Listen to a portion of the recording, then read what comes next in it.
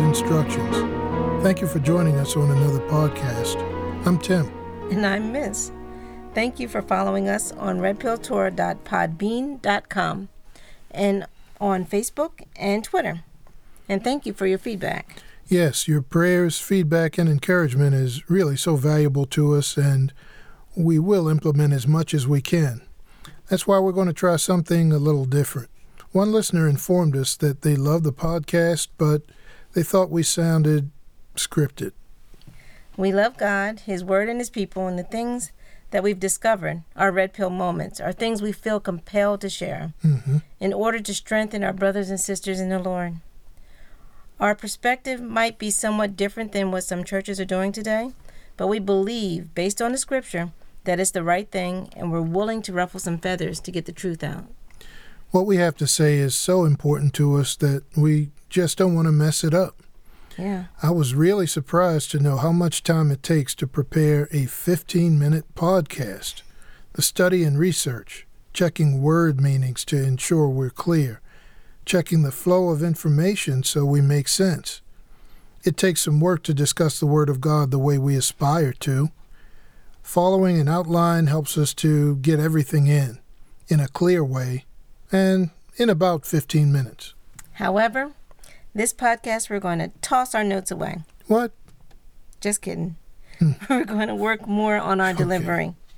Speak a little more freely. Hopefully get everything within our 15-minute time frame. So let's go. Okay, so last time we left off at Colossians 2 and 16. Some believers today use this scripture to say that we don't have to observe the Lord's feast days. At the time Paul wrote this letter, he was responding to a specific issue the Gentile believers in Colossae were having. He wrote this letter from prison. Although those believers had never seen Paul in person, he wanted to strengthen these believers' faith and their resolve to, quote, walk worthy of the Lord, pleasing to Him, bearing the fruit of good works, and growing in the knowledge of God. Colossians 1 and 10. So these believers were surrounded by a culture that idolized human logic, human wisdom, and human reasoning, beliefs that these believers themselves formerly held. Also, there were Jewish influencers all around, trying to teach adherence to the Torah as a way to salvation, instead of teaching salvation by grace through faith. Colossians 2, verse 8, has Paul warning, and I paraphrase, be careful not to let anyone confuse you using philosophy, mind games, traditions, or worldly principles. In verse 16, Paul is encouraging these believers to not succumb to peer pressure and society's judgment just because they, the new believers, are choosing to live a godly lifestyle. And by that I mean following God's Torah, obeying His dietary instructions, observing His holy days, and refraining from working on the Sabbath. These believers who used to celebrate Greek holidays now choose to embrace the lifestyle and holy days of the God of Abraham. No doubt their family, friends, and neighbors questioned their decision and probably tried to pressure them to revert back to their old ways. I'm sure, yeah. Those old ways included eating blood, strangled animals, fornication, and participating in idolatry, among other things. The pressure to revert must have been pretty hard. So Paul wrote the letter to encourage them to stand firm. Paul says in verse 17, God's holy days are a shadow of things to come, but the substance that creates the shadow is the Messiah. Let's take an example. So if you see the shadow of a bus and the shadow's moving towards the street where you're standing, your common sense tells you exactly what to do. Move out of the way because a bus is coming.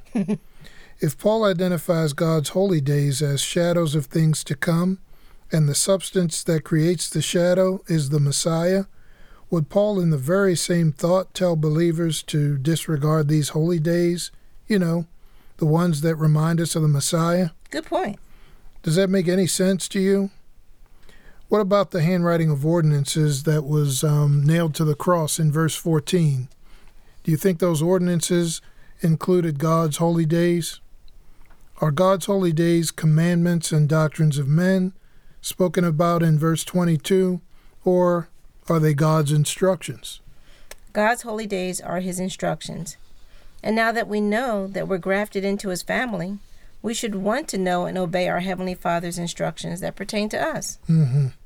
His instructions also include his holy appointments, which can be found in Leviticus 23. The first two verses read, "The Lord spoke to Moses, saying, Speak to the children of Israel, and tell them the feast of the Lord, which you will proclaim holy convocations. These are my feasts." Wow, I love that scripture, Miss. I'm encouraged to know that our God claims these days as his, because they are his times. Mm-hmm. We have front row seats and first-class invitations to participate.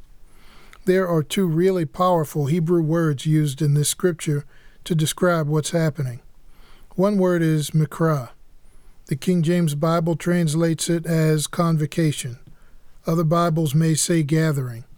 The word mikra can also mean rehearsal. So check it out. Every year, at the same time of year, God wants us to rehearse something. We'll find out shortly what he wants us to rehearse. Okay. The other Hebrew word is moedim, which the King James Bible translates as feasts. The word moedim means appointments or meetings. So again, check it out. The Creator of the universe has times when he wants us to rehearse something every year. He has appointments set in his calendar, times he wants to meet with us. Wow, that's huge. Mm-hmm. God's calendar has many appointments which all point to his great plan of salvation. By comparison, most countries' calendars have a bunch of stuff going on, like religious observations, celebrations of military victories, society events, and important people's birthdays. Our God's calendar is all about his Son and his ministry. The first appointment mentioned in Leviticus 23 is the weekly Sabbath. After God says, "These are my feasts," the first one he mentions is the Sabbath. He says in verse 3, 6 days shall work be done, but the seventh day is the Sabbath of rest, a holy convocation or gathering, and we shall do no work during it wherever we are. You know, it's interesting to note that the first appointment that God mentions is the Sabbath. The Sabbath points to the rest that Jesus the Messiah will give us. Mm-hmm. Some Bible scholars point out that the Sabbath looks forward to the millennial reign of the Messiah on earth. I've heard believers say that the Sabbath is on Sunday for us and Saturday for Jewish people. Now, you know, if we don't get the day right, we'll just miss this weekly appointment.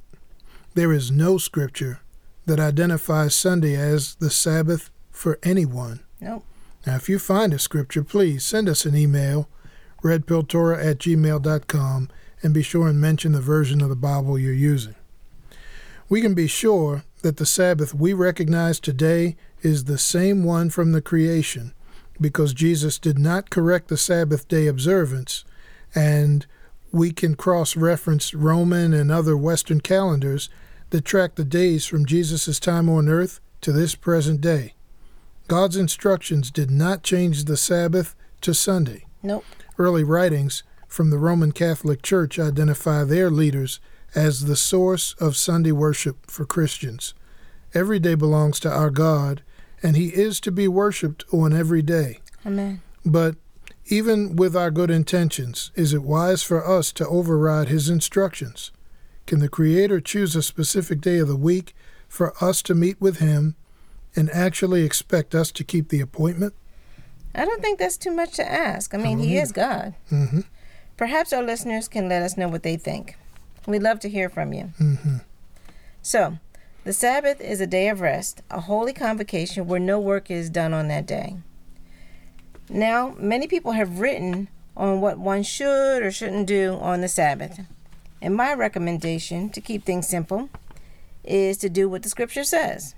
Rest, remember and honor God with other believers, and don't work. Mm-hmm. And if you're not sure what to do, if it feels like work, it probably is. The Holy Spirit will let you know, and you won't have to overthink it. What's been your experience, Dad? Well, I agree with what you said, Mama. We don't need to add any specifics or any of our personal judgments where God's Word has not added specifics. He will teach us how to observe His Sabbath.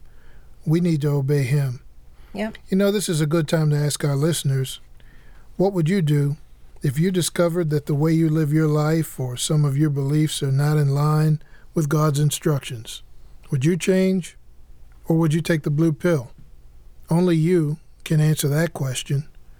Prayerfully consider what you do on the Lord's Sabbath. Our God clearly has plans for that day. What are your plans? Miss, our listeners should know another reason why the Sabbath is so important in God's calendar is that each of the holy days in God's calendar includes a high Sabbath. That's right, Dad. God's festivals begin and end with a high Sabbath, except for one, and we'll explain which one soon. The high Sabbath differs in that they can fall on any day of the week. Mm-hmm. Like the weekly Sabbath, high Sabbaths include the instruction that no work is to be done. And now that you know how to observe the Sabbath, God moves on to His other appointments. The structure of God's calendar features a grouping of 3 holy times in the spring, 1 in the summer, and another grouping of 3 holy times in the fall. These groupings are also referred to as pilgrimage feasts. In Deuteronomy 16:16, God instructed all the Hebrew males to come to the place He would choose, which we now know to be the temple in Jerusalem, and to bring an offering. Exodus 34, verses 22 through 24, documents this same instruction to the men of Israel, with God's promise to protect their homes and their lands while they were traveling. Wow. For believers today, maybe we all can't go to Jerusalem 3 times each year. The politics in that region at the time of this recording would really make it hard to do exactly what God instructs for His holy days. Most importantly, there is no temple and no priestly infrastructure to carry out God's instructions in detail. Still, Jews and believers around the world do what we can to keep these appointments and to mark these holy times. Miss, let's give an overview of the spring holy days, shall we? Okay. Leviticus 23 says that the spring holy days are Passover, unleavened bread, and first fruit. Mm-hmm. Passover is the first holy day of the year. It occurs on the first month of God's calendar and is always on the 14th day. It is a memorial of the stunning deliverance of the children of Israel from bondage in the land of Egypt by God. It also represents the redemption of those who put their trust in Jesus, the Son of God, who became the Passover lamb for all who believe. The next holy time is unleavened bread. It occurs on the 15th day of the first month and lasts for 7 days. It is considered a feast day unto the Lord, during which an offering is made for 7 days, and no food with leaven or yeast is eaten during that whole time. God is so serious about this that He requires that no leaven even be seen in His people's homes. This is a memorial to remind us that God delivered Israel so quickly that their bread didn't even have time to rise before they left Egypt. It's called the bread of haste.